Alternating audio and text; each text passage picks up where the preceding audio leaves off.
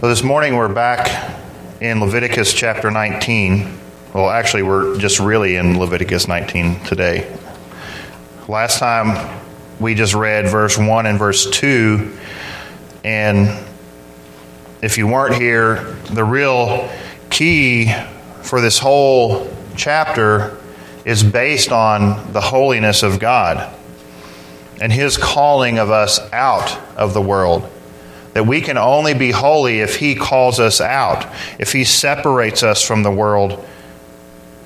And so, what the Lord has for His people from verse 3 until verse 37 is all based on God's calling of us to be holy like He is holy. We are called to be His people. That is a privilege. It's not something that everyone can say, I am a child of God. Not everyone can say, God has called them out of Egypt. So, that was last week. We talked about sanctification and how in Christ we have been called saints. We are called holy people. Actually, a holy priesthood. And so, that is our basis. That is the grounding for what we're going to teach today. Because without that, if we are not relying on Christ and His finished work on the cross for our holiness, then we will think that we are holy people because of what we do and not upon what Christ did for us. So we can become legalistic, or by the end of this sermon, you're going to think, man, that's a lot of devotion to the Lord. I don't know that I can do all these things right. And you might think, well, I can't do it, so I'm just not going to try. And that's the other extreme. You either become legalistic, thinking you can do it on your own, or basing your faith on your works, or you go to the other extreme where you just give up and quit. So today is really the application of what we know about God. The law of God gives us a picture of who God is, His character, His purity, His justice, and His compassion. So it's important when we are reading God's law to see what He is demonstrating to His people about Himself. And it's interesting if we look at chapter 19, verse 3, and I'll read again 1 till 3. Then the Lord spoke to Moses, saying, Speak to all the congregation of the sons of Israel, and say to them, You shall be holy, for I, the Lord your God, am holy. Every one of you shall reverence his mother and his father, and you shall keep my Sabbaths. I am the Lord your God. That phrase, again, I am the Lord your God, is seen 15 times here in Leviticus 19. And I didn't mention this last week, but I think it's important. The word that's translated Lord is the word that we see as Yahweh, or some translate it Jehovah, depending on how you want to pronounce it. But the Jews had such a reverence for that name that they never spoke it. So they saw it as so holy that their mouths could not utter the words that described God in His fullness. And so when they would read it, they would put another name of God there. They would put Adonai, because they did not want to profane or use God's name in vain. And while we see throughout the Old Testament, though they were good at that, their lives did not demonstrate that they didn't want to profane God's name. I mean, you get to Jeremiah and Amos and all these prophets, and you're thinking, man, these people won't say the name of God because they're afraid to profane it, but they say, well, I'm God's child, and I'm going to live the way I want to live.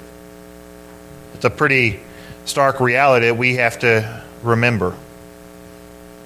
So in verse 3, he starts out, the Lord has Moses start with our reverence to mothers and fathers.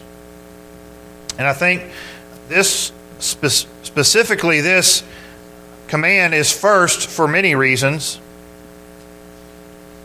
But I think the main reason it's first is because our honoring and showing reverence, or actually the word here can also be translated fear of our parents, godly fear of our parents, is the beginning. It's a sign of our reverence for God. Why? Because our parents are the first authority that we deal with in our lives. They're the first God-given, God-appointed authority. And this authority doesn't stop when we turn 18. I think some young people grow up, I might have been in that group. We get to 18 and we're like, well, I'm an adult, I can do whatever I want and talk to my parents however I want. But the older I got, the more I realized, wait, I don't see in Exodus 20 a time when we can stop revering and showing respect to our elders or honoring those who are our parents.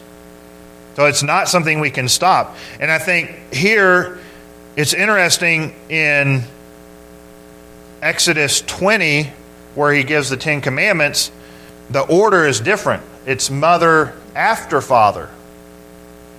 And I believe that God here is showing equal reverence and honor should be given both to the women and the men. That our reverence for our mothers should be equal in the sense that just because they're not our father, we don't treat them with less respect. And so I believe that here he has mother before father to remind us that our reverence, honor, and fear is equally due to the mother in our homes.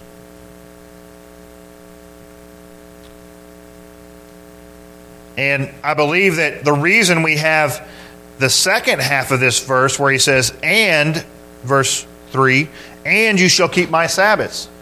Why? At first, when I first read this, I was like, what in the world? Why is the order? Why is this following this?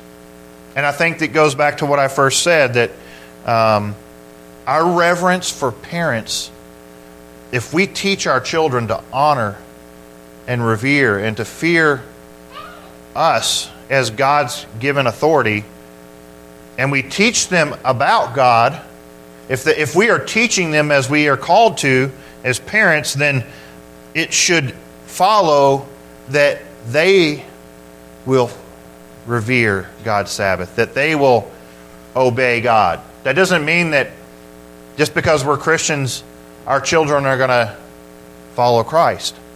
But when we seek to honor and revere God in our lives, our children will see it. And they will see that the reverence that they show us should be even more so to God. And so in the same way, they will keep His Sabbaths. And I want us to see that. I think Exodus 20 verse 10 gives us a good picture of this when the Lord is giving this command for the first time. So Exodus 20 verse 10. So he's talking about the Sabbath. And he says, but the seventh day is a Sabbath of the Lord, your God. In it you shall not do any work, you or your son or your daughter. And I'll just stop there because that's the whole point. We are to command our children. And if they are reverencing us, then the Sabbath, keeping the Sabbath for them would be of the same order. Because they are obeying what God has already said. If we are obeying God and teaching our children to show that respect, then it will follow that they will be doing what pleases the Lord in the Sabbath. And so I think that's why they're together there. And again, he comes back, and we're going to see this throughout. The ground for that is, I am the Lord your God. That is the foundation. This is why you do it. It's not because you're trying to make me your Lord and your God. It's because I am the Lord your God. I called you out. I made you mine, and I've called you to be holy as I am holy. And then verse 4, we see essentially the second commandment. Again, a lot of these commands are not new. It's not as though the Lord is saying, oh, these are brand new. No, almost all these references in Leviticus 19 refer back to Exodus 20 or to other parts of the book of Leviticus. So it's not new stuff, but I believe that God is calling us to complete and whole devotion to Him. And that starts with parents, and then it goes to Him. And so, if you see in verse 4 here, it says, do not turn to idols or make for yourselves molten gods. I am the Lord your God. And this word idol, I think this is really important. The word idol in Hebrew means good for nothing, or vain, vanity, no value. That's what the word means. So do not turn to that which is worth nothing. Do not turn to that is just vain. So he's saying, look, you're trying to make these vain idols. You're trying to make these gods after your own image, just like the golden calf. But I am the Lord your God. I am everything, and these are just nothing. Matthew Henry said this of this verse. He said, turn not from the true God to false ones, from the mighty God to impotent ones, from the God that will make you holy and happy to those that will deceive you, debauch you, ruin you, and make you forever miserable. Turn not your eye to them, much less your heart. Make not to yourselves gods, the creatures of your own fancy, nor think to worship the Creator by molten gods.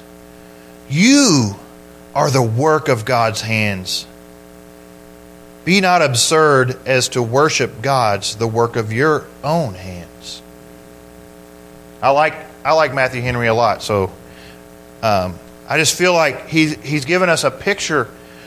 We can't serve both. We're either going to serve nothing, come to the end of our life, and realize that it was all for nothing, all vain, or we're going to serve the true God who has revealed Himself to us in Scripture.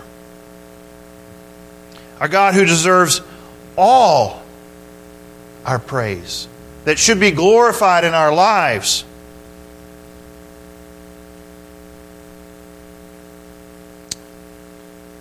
And again, he grounds it in that I am the Lord your God. That is why we follow Him. It's not because we're trying to earn that. If that's all you get from today, that's all you need. If you feel like you're hearing last week's sermon again, you might be hearing it again. But the difference is here, we're seeing a practical application of what we heard last week. Verse 5, now when you offer a sacrifice of peace offerings to the Lord, you shall offer it so that you may be accepted. It shall be eaten the same day you offer it, and the next day. But what remains until the third day shall be burned with fire. So if it is eaten at all on the third day, it is an offense. It will not be accepted. Everyone who eats it will bear his iniquity. For he has profaned the holy thing of the Lord, and that person shall be cut off from his people. So we don't have peace offerings today. So how do we, what's the principle that we see here? What is it that we see being transmitted to God's people? And I believe that what God is saying is, when I ask for something specifically, I'm not asking you to come up with a better way to do it. Our worship of God is His way on His terms. Oftentimes, we want to make things different. We want to come up with a way to make people want to be Christians in a different way. But God's Word is enough. We can find in God's Word the strength and the words to know what God desires from us. God does not leave us in the dark on how to worship Him, does He? When He called the people of Israel out, He didn't just say, oh, just do what you want, do what you think is right. No, He gave them the law to show Him who He is and their relationship with Him. In the same way, we as Christians have to realize that though we don't have these sacrificial systems, that in Christ we are called to live for God and to honor Him in our lives. And so, just in this sacrifice, we see the thought that here they have 2 days. So, just in case you don't know how this sacrifice works, the Jewish person would bring their peace offering, and it would be sacrificed, but then they would be given the meat to eat. So this was not a sacrifice where only the priest would eat it. Actually, the people who brought the sacrifice would also eat of this food. And so what he's saying is, you didn't do that. If you don't do that, if you don't do it in my prescribed timing, then in verse 8, there is justice. So this specific command, this specific law is pointing to the fact that God's people will receive His justice as well. When we profane, or the word there actually profane can also be translated offense, which is actually, that's the ESV, but it's unclean.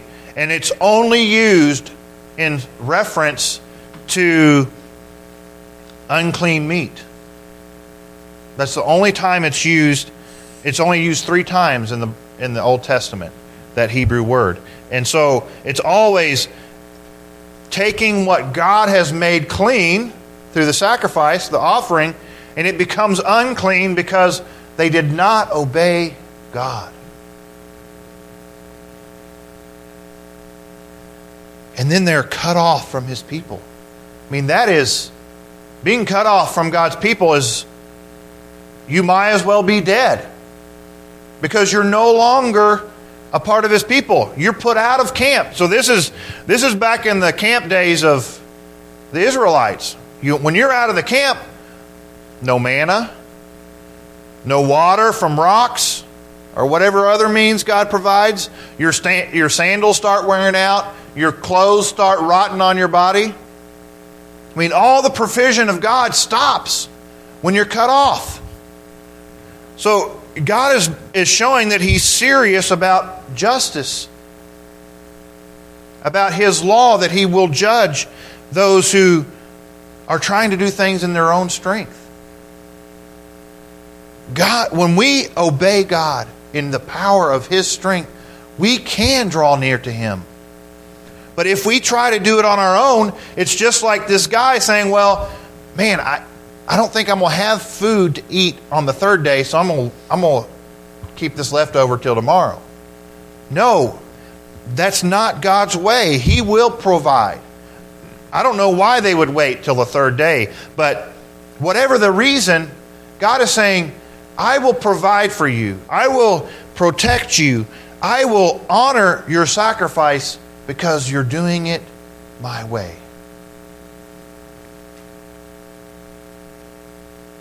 So we see, again, right there, that God He will judge His people when we don't obey. Verse 9. Now when you reap the harvest of your land, you shall not reap to the very corners of your field, nor shall you gather the gleanings of your harvest. Nor shall you glean your vineyard, nor shall you gather the fallen fruit of your vineyard. You shall leave them for the needy and for the stranger. I am the Lord your God. What does this show about God to us?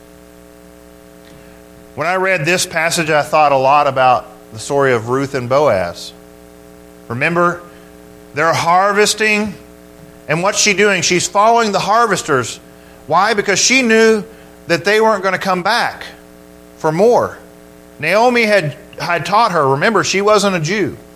Naomi had told her, look, you just follow the harvesters around and whatever's left you can have. That's God's provision for you as a stranger.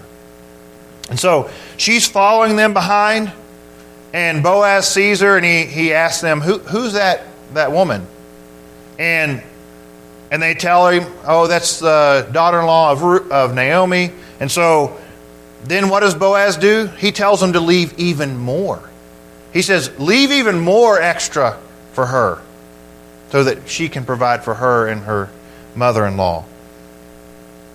Boaz was a perfect example of a man of God, a perfect example of this man who cared for the stranger and cared for the needy. He was taking care of a stranger. Men who, just think about it. Naomi and her husband, they left Israel. They went to another country and their sons married pagan women. But Boaz didn't hold that against her. She was in his fields searching for food, and he not only allowed her to take what was left, but he told his men, oh, drop some extra. And this shows the heart of God for the stranger in our midst. And this Leviticus 19 has two passages talking about our care for the stranger and for the needy. I don't think some people in political office would like this passage. And I'm not going to name any names, but our love for strangers is not based on what feels good. Our love for what the world wants should not affect the way we treat the needy and the stranger in our midst. Our community of believers should be receiving of the needy and the stranger. That doesn't mean that I agree with doing things illegally, okay? I'm not going to tell someone, oh, you should do things illegally. No. But Megan and I, in living in Guatemala, we saw the lines at the embassy. Every day there was a line of probably, it was nonstop, all day long, people trying to go the legal way. And so that's another side. It's like, here are people trying to do things legally. They're spending thousands of dollars, and there's no guarantee.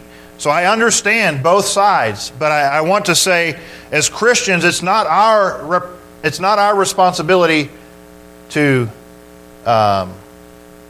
defend our nation, except in prayer. It's not our responsibility, I believe, to defend what is going on either side. Our responsibility is to defend the honor of our God. And the way we treat strangers, the way we treat the needy, is one of those ways that we show the world God's compassion for them. But this verse also gives us a picture that is not often seen. When the needy and the stranger are able and willing to work, they should be given work, not just given a handout. That's another thing that we've all seen. You give someone money, and instead of, I'm not saying, again, there are some who have needs and they are not able physically to meet their needs, and the Bible's clear about that. But this verse also gives us the realization that the needy are going around they're picking up the scraps as they go. They're not just sitting down and hoping someone will show up at their front door with a check saying, here, do whatever you want. So there is a sense in which God has compassion, but He also requires something from us. Also, I believe this command, it teaches us that we don't have to demand our rights for everything that we can or are able to claim. So, whether that's in work, that we should seek to bless others in what God has given us. That, we've all been blessed, I think. I know I have. In the physical realm, God has really blessed Megan and I. And that we should seek to give and be giving people because God gave just His only Son for us. Again, I believe that these passages from 3 till the end are all teaching us that God is not to be put in a box at church or in a box at work or at school or at home. God should be, our service to God should affect every part of our lives. We can't compartmentalize God to say, well, He acts in this way at work, He acts in this way at church, and then at home in a different way. No. God is the same whether we're in school or work or whatever situation we're in. God has not changed. Unfortunately, oftentimes it's our perception of Him that changes. Verse 11. You shall not steal, nor deal falsely, nor lie to one another. You should not swear falsely by my name, so as to profane the name of your God. I am the Lord.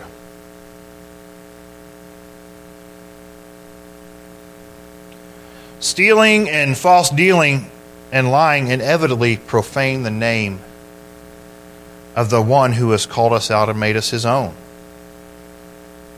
When we claim the name of Christ and do not keep our word or engage in ungodly behavior, we're profaning His name. Therefore, we are making our God and His people like the gods and the peoples of this world. So what are we saying? What am I trying to say? When we steal, deal falsely, lie, it is the same as doing verse 12. We say, I am a Christian. I am a believer in Christ. And then when we do those things, we're telling the world that that's what Christ is like. Why? Because a Christian is a follower of Christ. So when we say, I'm a Christian, and we lie, what are we telling the world? We're proclaiming that Christ is a liar. When we steal, we're saying Christ is a thief.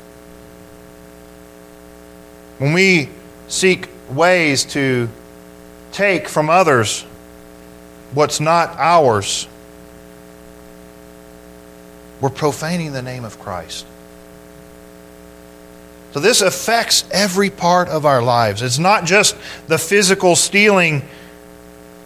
It doesn't just affect us. It proclaims to the world that we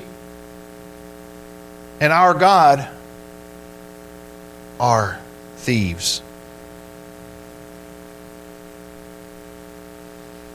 In Psalm 51, verse 6, it says, Behold, you desire truth in the innermost being, and in the hidden part you will make me know wisdom.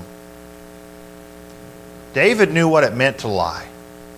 This verse, Psalm 51, is his confession before the Lord of what he did.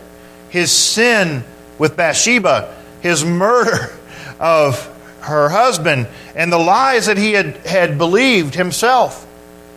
But when God confronted him, he realized, I was lying in my inmost being. You desire truth in our hidden part.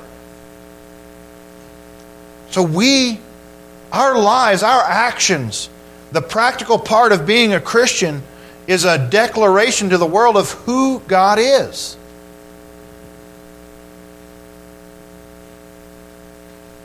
And also, I see here too that truth between brothers is absolutely essential. And we see that in Colossians 3:9. It says, "Do not lie to one another, since you laid aside the old self with its evil practices." So,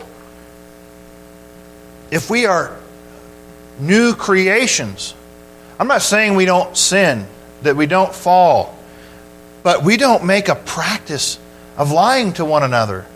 Our honesty, if we, as we'll see later on, if we have a problem with a brother, we need to address it in love and be honest with one another, because as long as we're playing the everything's okay, nothing happened, what's happening? That bitterness, that division is coming up inside of us. And so when we say, when we lie to one another, even about issues that we need to deal with, in a sense we're calling our brothers to think that everything is okay when things need to be dealt with. And another way this applies is we need to be faithful to fulfill our promises, to do what we say we're going to do. And I know, especially those of you who have been in business, it's really hard sometimes to keep your word when somebody else is not. But what are we doing? We're doing what God has done to us. Remember that day when we committed our lives to the Lord for the first time? And how many times we have not kept our word to the Lord since, but He has faithfully drawn us back, faithfully shown us mercy and compassion. That is what this is about too. When we say, I'm going to do that for that price, and we don't give but if prices of materials go up, we'll have to change the price. If we don't do that, guess what? They call us 3, 4, 6 months later, and they say, you said you'd do it for that price. What am I going to do? I find out that the price is doubled for materials. And I have to make a decision. Am I going to be faithful to my word and proclaim to these people that my word is good? If they find out in another way that the price is doubled on materials and they say, hey, I want to pay you more, that's a different story. But can you imagine how much greater example that would have on them than if it was just me saying, well, the price has doubled, I'm going to have to change my price. But if we keep our word, God will provide. That's what God is calling us to trust Him completely. I feel like Leviticus 19 is kind of a mixture between Christian ethics and like how to live the Christian life. It's really such a full passage on showing and demonstrating who God is in the way that we live. Verse 13. You shall not oppress your neighbor nor rob him. The wages of a hired man are not to remain with you at all night until morning.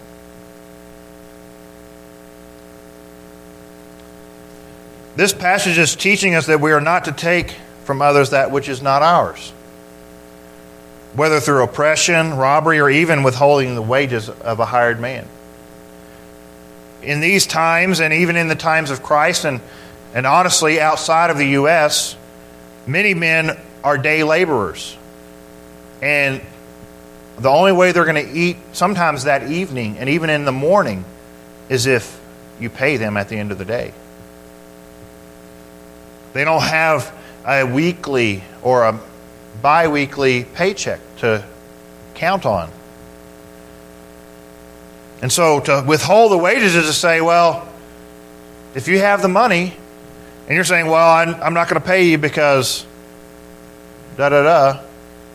God's saying, be faithful. Pay them. Take care of them. Don't take advantage of their need so that they're going to come back tomorrow and work some more, and you're going to do the same thing, and they're going to keep coming back because why? They need the money. They need to provide for their family.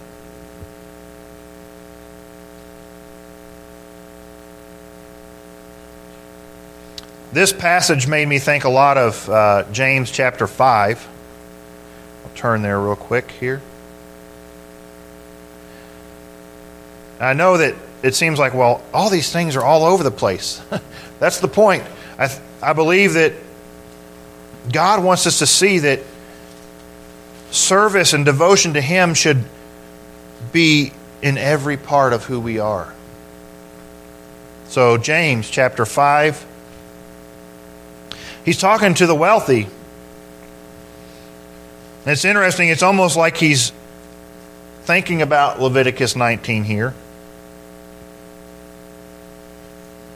He says, behold, the pay of the laborers who mowed your fields, and which have been withheld by you, cries out against you. And the outcry of those who did the harvesting has reached the ears of the Lord of Sabaoth.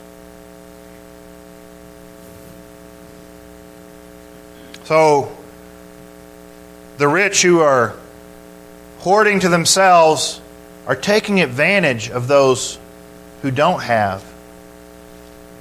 And James is saying, and then verse 5, you have lived luxury on the earth and led a life of wanton pleasure. You have fattened your hearts in a day of slaughter. You have condemned and put to death the righteous man, and he does not resist you. And he goes on later to talk to the brothers. Be patient.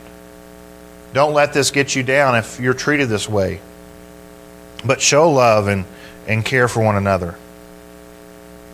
But we see again that this is not just a one-time experience. And if we look here really quick on our way back in the book of Amos,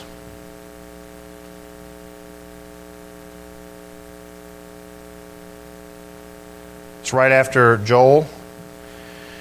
Amos chapter 2, because I want us to see here this specific command is one of the main reasons that God judged Israel. They oppressed their neighbor. They oppressed their brothers.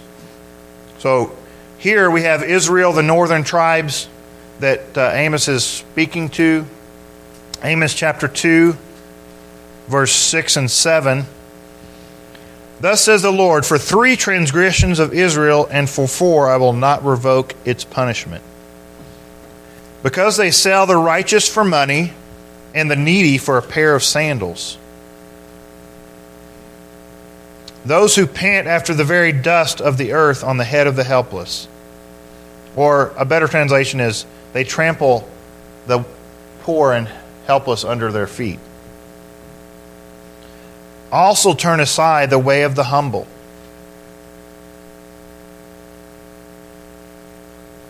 And all this is to profane the name of the Lord. They're selling, like it says here, they're selling the righteous for money. And they're selling a person for the price of sandals.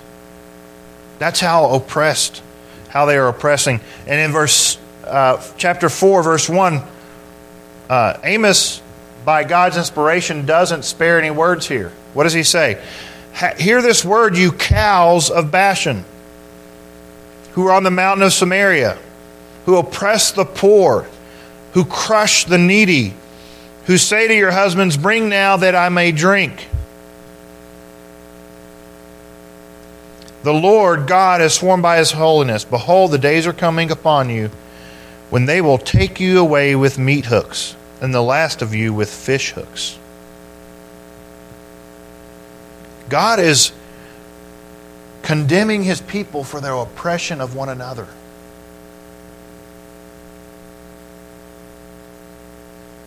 When we oppress the poor and crush the needy, we're not demonstrating to the world who God is. We're just demonstrating the power of sin over this world. So, the next time that we have the opportunity to care for someone, we should think of, am I not wanting to help this person because it's going to be inconvenient? Am I not wanting to help this person because I want more for myself? Or are we going to say, Lord, I want to be used by you. I want to preach and proclaim the gospel in my life, in the way that I live. Verse 14 really ties into this some more. It says, you shall not curse a deaf man nor place a stumbling block before the blind, but you shall revere your God. I am the Lord. And this passage, it gives us the feeling we are not called as Christians to take advantage of those who cannot help themselves. And that doesn't just include, I believe the principle applies to anything. So if we have an ability to understand something but someone else doesn't, and we take advantage of that lack of understanding or that lack of knowledge, we are doing this very thing. Or maybe that person is not even in our midst and we're cursing them or speaking badly about them or whatever it may be. It kind of goes back to oppression, that we are called as Christians to be wholly devoted to the Lord in our lives. That every part of us, the way that we treat even those who cannot, are unable to help themselves, should be the same. I mean, I'm just thinking about how many times you hear about scams that are targeting the elderly. You know, insurance scams or whatever it may be. People are taking advantage of people who don't know what is right or not. They're trusting and the people are taking advantage of that. That is not of God. And it should not be of us.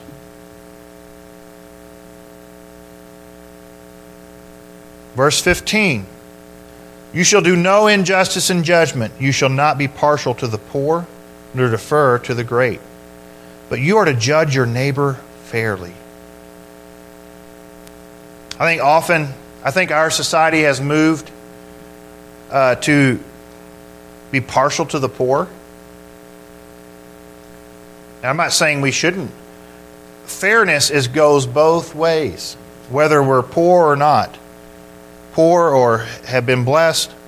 Our justice, our judgment for a situation should not be based on what that person has been in the past. It's based on the truth.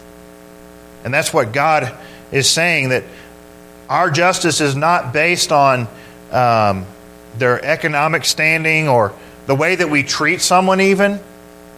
Kind of like James talks about, and that we as Christians are called to care for someone the same, no matter what. If they come in this room and one has nice clothes and look like, well, they have money, or they come in and they're in sackcloth, our treatment of them should not be any different.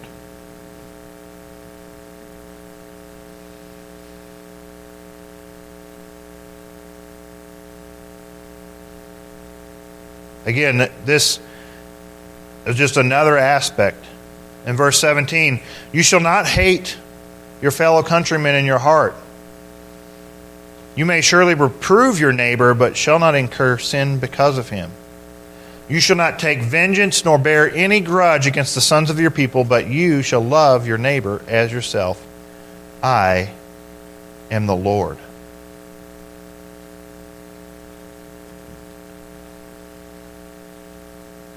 If we don't do verse 17, if we begin, I kind of hinted at this earlier, if we are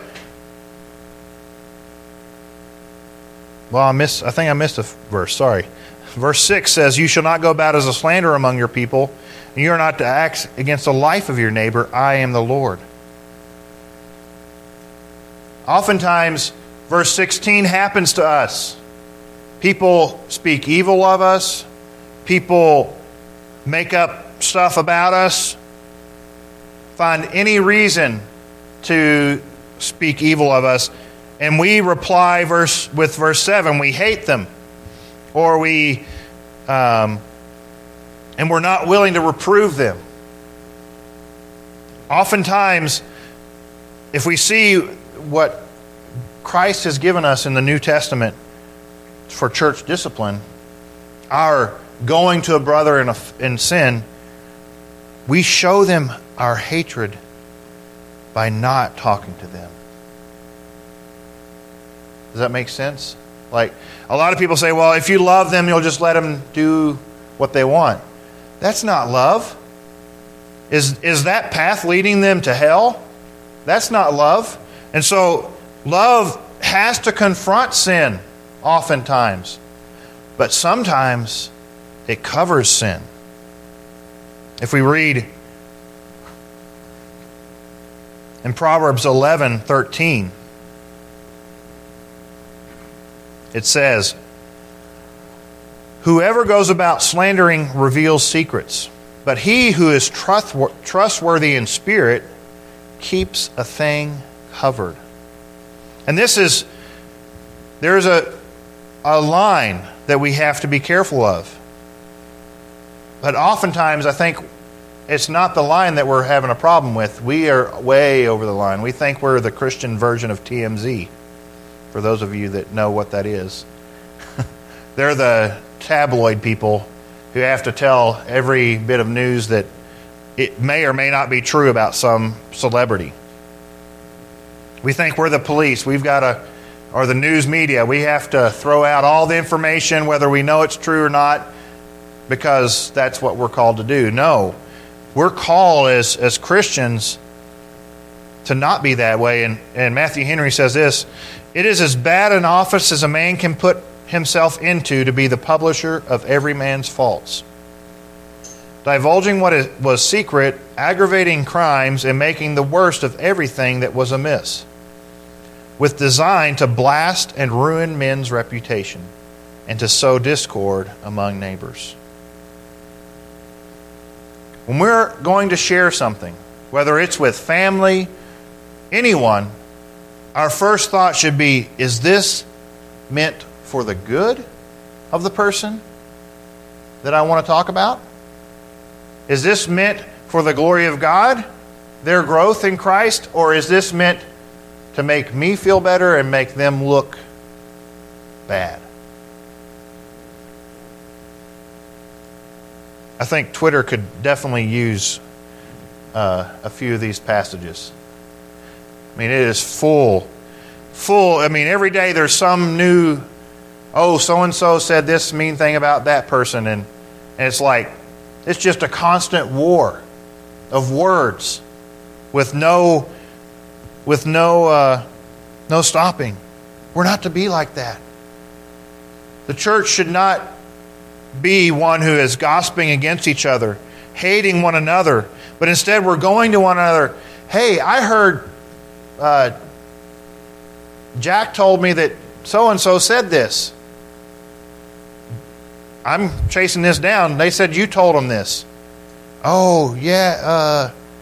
Like we should chase down the gossip instead of just believing it, right?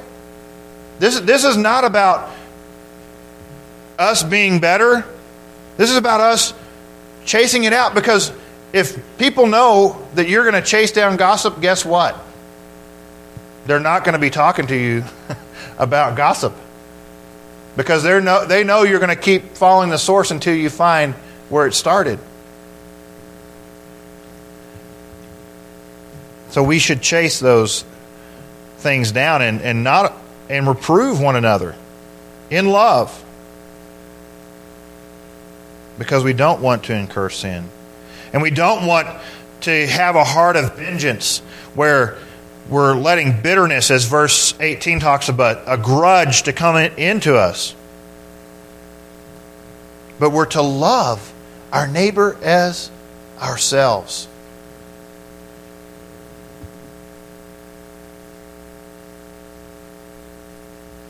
Verse 19, you are to keep my statutes. You shall not breed together two kinds of your cattle. You shall not sow your field with two kinds of seed, nor wear a garment upon you of two kinds of material mixed together. This command is kind of strange, right? I mean, we read this and we're thinking, what does this have to do with all this other stuff? And I believe that this is the idea that when God created the world, He created it perfect. He gave the animals of their kind, the crops. And so what I believe God is calling is, He's calling us to purity, to not mix our religion with other things of the world. He's a God of purity. He's calling us to be different from the world. So if you're wearing a cotton mixed shirt, I don't think you're sinning. That's, right? Or if you ate some hybrid beef last night, I don't think you're going to be in trouble. But I believe that the point is that because He created everything good, He's calling us, His people, to simplicity and sincerity in our religion, that we're not trying to mix in all these other pagan rituals, these other ideas to follow God, that God has given us perfectly the way to follow Him. Verse 20, now if a man lies carnally with a woman who is a slave acquired for another man, but who has no way been redeemed nor given her freedom, there shall be punishment. They shall not, however, be put to death because she was not free. He shall bring his guilt offering to the Lord to the doorway of the tent of meeting, a ram for a guilt offering. The priest shall make atonement for him with the ram of the guilt offering before the Lord. For a sin which he has committed, and the sin which he has committed will be forgiven him. This one is really hard for us to understand in our day and age because we don't have slavery here in the U.S. But I believe that in this passage, God is trying to protect the marriage of this woman because she has been betrothed. That's the idea of acquired here. It's not as though she was a slave, she has been betrothed to someone. And in Jewish custom, if you were a Jewish bondwoman, then when you were married, before you got married, you were freed from slavery. And so before that, this man took advantage of her. And while I don't understand this law completely, I do believe that it shows that even in the worst situations, God has compassion and He has a way of escape and a way of sacrifice that, as we talked about atonement a couple times back, that in Christ, no matter what our sin is, God has given us relief. He has forgiven us, even in the worst situation where this man has taken advantage of his power over this woman. That even in that situation, God had provided a way of forgiveness for him. And that doesn't mean we go out and sin, but that God in Christ has forgiven us no matter what our sin was, that we can be drawn to Him. Verse 23, when you enter the land and plant all kinds of trees for food, then you shall count their fruit as forbidden. 3 years it shall be forbidden to you, it shall not be eaten. But in the 4th year all its fruit shall be holy, an offering of praise to the Lord. In the 5th year you are to eat of its fruit, that its yield may increase to you. I am the Lord your God. So, we know the law of Sabbath, and this is kind of a similar thing to me. The law of Sabbath, you had to trust God to provide for the time that you couldn't work. So, God would provide enough manna on Friday to last you till Sunday. So, in this way, God is saying, you plant these trees, when you first come in, I'm going to provide for you food until the 5th year. So you come in, God has already, what does He say? He says, you're going to get to eat the fruit of trees that you didn't plant. You're going to have grain that you didn't plant. All these things I'm giving you. And so when they come in and they plant the trees, those first 3 years are kind of off and on. If you know much about orchards and vineyards and all that, they didn't have, those first few years are kind of bad years for fruit. And the Jews actually, they would go and they would pull the fruit as soon as they would see it appear, those first 3 years, and just drop it on the ground because it stunted the growth of the plant. And so, but on the 4th year, that was the year that the fruit was absolutely the best, the sweetest. It was kind of like bringing that perfect, spotless lamb. And so, I believe what God is teaching us in this command today is that we are to bring Him our absolute best. And we're not to hold it back. And so if that is, for example, our income, if we're talking about a form of tithes and offerings, that we're bringing not just what we got after taxes, we're giving Him our best, our everything.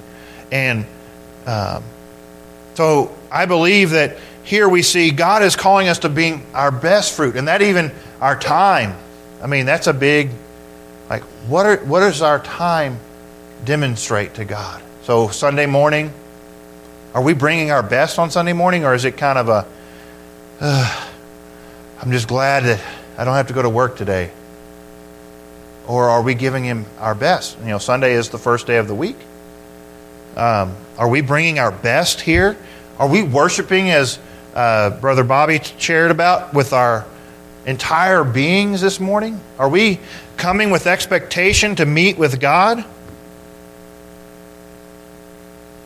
And God says, when you give me your best, you're not giving up anything, because I'm going to bless the 5th year, and it's going to be just incredible how much I bless you. It's going to be overflowing.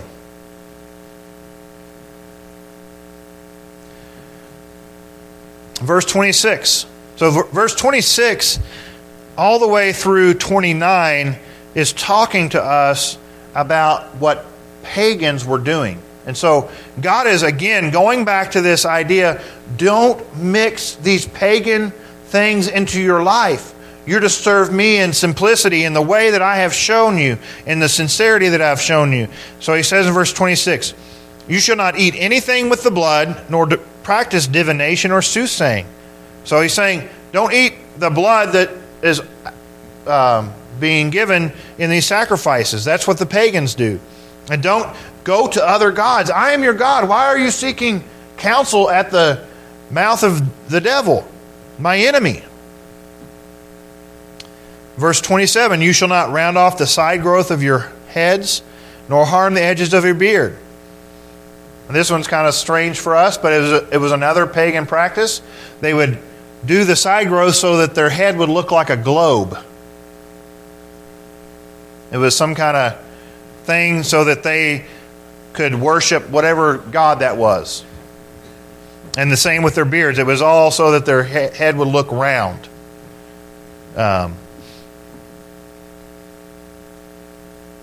Verse 28, you shall not make any cuts in your body for the dead, nor make any tattoo marks on yourself. I am the Lord. This one is really interesting because what they would do is they would cut themselves, as similar to the priests of Baal. Remember, they were like cutting themselves and trying to wake up their god. In the same way, this cutting and the tattoos were made for the dead to make propitiation for the dead. Like these images that they would tattoo on their bodies and the cuts that they would make were all so that they could get the god to show favor to the dead, to their ancestors, to their children, whoever it was that was dead. And so in all these things, and then verse 29, do not profane your daughter for making her a harlot, so that the land will not fall to harlotry and the land become full of lewdness. So pagan practice, again, was to sell their daughters to become temple harlots or whore, or whatever word you want to use. And these things, God said, are an abomination. They are of this pagan world. I don't want you practicing or making these things a part of your worship of me. I am God. I have set the way that I want you to worship me. So,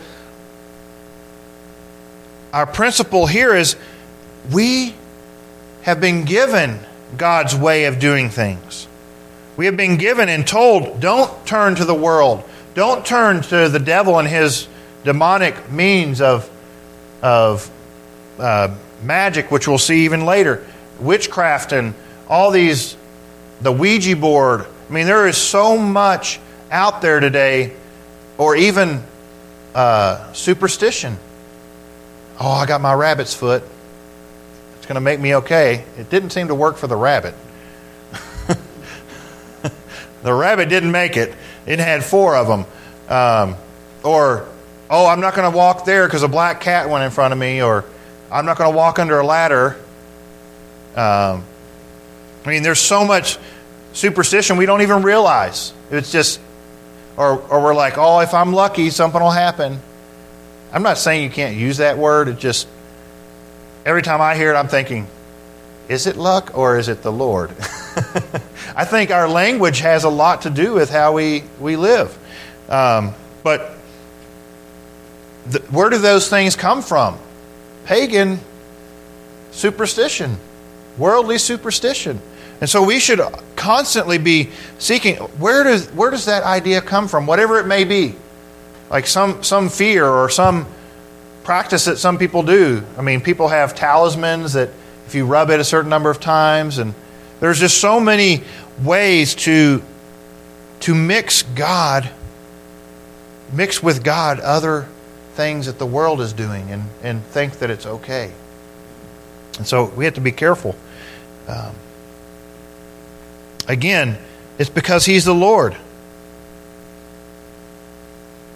Verse 30, it says again, and you shall keep my Sabbaths and revere my sanctuary. I am the Lord. And this one, I felt like Bobby preached this verse already, but how do we show reverence to God when we come together as a body? This building is nothing. It's just a building, right? But it's a place that we have set aside to worship God together. And so when we're coming to this place, what preparation are we making as believers? What expectation do we come with? Are we expecting that the Most High, Holy God is going to meet with us? Are we coming with an expectation to worship God with all we are? Are we showing in our preparation, or in our prayers before, whether it's Saturday night or on the way to church on Sunday or just during the week? Are we seeking to have pure hearts before Him? Are we seeking to worship Him as Bobby leads us or whoever it is? Are we seeking to hear from God? Because oftentimes our dress indicates what something in the heart. I'm not saying it always is. We shouldn't always assume that. But what is it in our lives that we expect when we come together as a body? Are we coming in reverence of God? Does that mean that we are seeking to find everything in Him? That we are joining together as a body that's been covenanted together? I pray we are. If we aren't, it's a good opportunity. Like I said, Leviticus 19 has so much, and I just hope that we continue to go back and look at these things and and to think about how the Lord is calling us to complete and total devotion to Him. Verse 31, do not turn to mediums or spiritists. Do not seek them out to be defiled by them. I am the Lord your God. He's saying, don't turn to these people. They don't have anything. Remember Saul? Of course, Saul hadn't come yet, but Saul definitely disobeyed this command. But what happened? God was with him. He sought other means, and God left him. Why do you think David in Psalm 51 said, do not take your Holy Spirit from me? We all need His Spirit with us. We don't want Him to take it from us because we know that if He's not with us, we're not hearing from Him. Verse 32, again, it talks about our care for the elderly, for our parents in a sense. You shall rise up before the gray-headed and honor the aged, and you shall revere your God. I am the Lord. I think this command has become so unliked in this age. There's so little respect for the elderly. I mean, how many of you have visited a nursing home, and many of the elderly have no one to care for them? Like their family, they have the people there, but their families don't visit them. They don't have anyone. There's no one going to be with them, and I think that's a part of showing love for the Lord. That's a way that we honor them. What's a way that we honor them? By seeking their counsel. The majority of you are older than me, so I can get a lot of wisdom from your grayer heads than I'm starting to get some. But in the way that we share with one another, whether we're older or younger, we show the way that God has brought a community. It doesn't matter. Our ages don't make us better than anyone, but God has given each of us wisdom as we grow in our walk with the Lord, that I can learn a lot from Bobby, and there might be something he can learn from me. I'm not sure. But we can all learn from one another, and God has put that wisdom in the church, and we shouldn't say, well, you're in your 60s or whatever age it is now, so you just need to sit back and relax and not worry about discipling the young people in the church. I don't think that's healthy. We're called to be constantly pouring in to the next generation and not just sitting back and hoping things will turn out all right. God is calling the young people to look up to their elders and to seek counsel from them and to honor them. Verse 33, when a stranger resides with you in your land, you shall not do him wrong. The stranger who resides with you shall be to you as a native among you.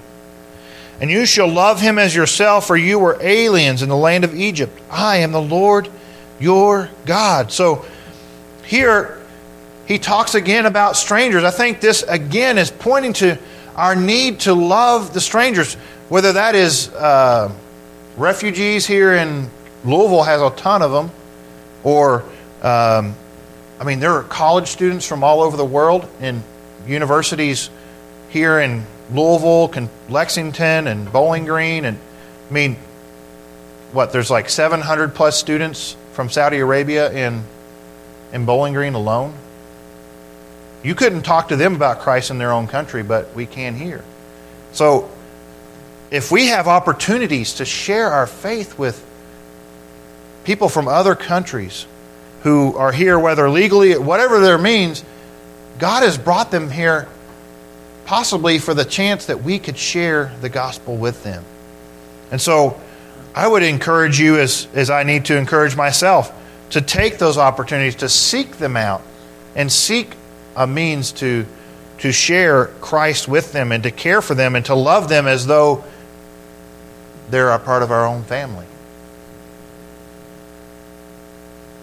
Why? Because it demonstrates God's love for the strangers, God's love for the alien.